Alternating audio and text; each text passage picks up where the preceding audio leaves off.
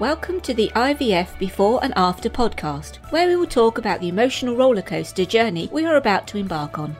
Tune in to a series of podcasts on stories and tips to help you feel you are not alone on your fertility or parenting journey. We will openly discuss success and failure. We will attempt to pick you up when you are down and celebrate when your head's in the clouds. Kay Dempsey is your host, who can't wait to get started finding your way through IVF and parenting journey. Hello, thank you for coming back. It's a bit of a joke in our house that my son has found the biggest security blanket that he could find.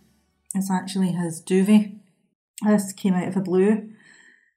And we're kind of not so much shout, but it's trying to say to him, stop dragging that across the floor, it's getting all dirty. That's for your bed. Why are you carrying that down the stairs? It's far too long. You're going to trip going down the stairs. I'll hold on to that and you hang to hide it. And then he goes crazy because you've hidden it and he wants it back. And I think we don't understand as parents what the value of a security blanket is to a child.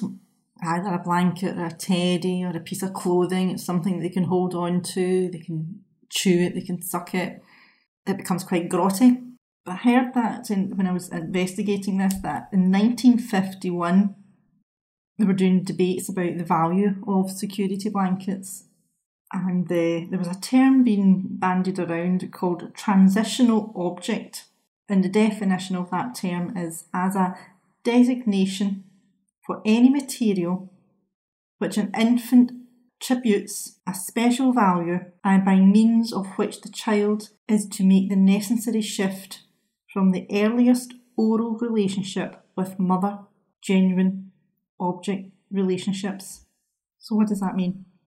It means that security objects, the blankets, etc., the teddy bears, are actually empowering our children. They're actually helping the child to make connections outside and away from their parents. They're helping them navigate separation for a child. And it's indicating how children will create human friendships. Security blankets, they soothe and they comfort the child.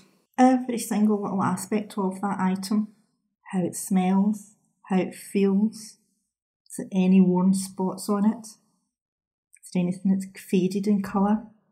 It's part of a unique relationship between the security blanket and the child. To them, it's not just a comfort, but it becomes a physical keepsake of memories and nostalgia. So why do we tell them to put away the security blanket, the teddy bear that they want to carry around with them? It's our own insecurities. So it's better to support your child. And I personally am ignoring it because he does lay it down and off he goes through the day to nursery. He has no struggles with making any friends at nursery at all, with his peers. He's independent of other children. So through the research, these security blankets are a good thing. So they're a tool to boost a child's confidence, their self-value, and even empowers them. When you hear it like that, why not let them have a blanket? You see, it helps them leave their parents for the day, and it works out through their own tiers of emotional movement, and it helps them handle those tough transitions that they might need extra support with throughout their day, because they've already let that blanket go and they've moved on to the next part of their life. It might just be a short drive to nursery and in they go, but that's a big, huge step for them. So they are taking all these small risks and they will feel free and unafraid to be able to transition to take bigger risks. So for me, I just say, well, put your blanket back and I'll put it onto your bed and it'll be waiting for you when you come home. When he comes in that door at night, he doesn't run for that blanket. He's forgotten all about it. He's on to his next adventure and his journey through his life. Do we have our own security blanket?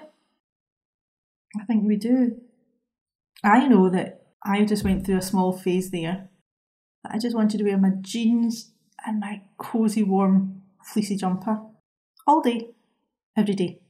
Jeans and fluffy, fleecy jumpers. That's what I like to wear. Because do you know why? They were safe, they were secure, it made me feel confident, but they were masking what was wrong. That wasn't me.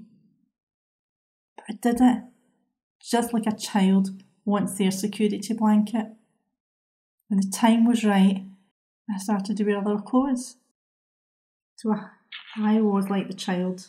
I let go of my security blanket, my cuddly teddy bear. So let's help empower our children, help them to navigate through their life. Let's create fantastic human friendships. It all starts at the development stage. Thank you for tuning in and hope to see you on the next podcast. Goodbye. Thank you for listening. Please subscribe to IVF Before and After on iTunes or Stitcher and leave a review.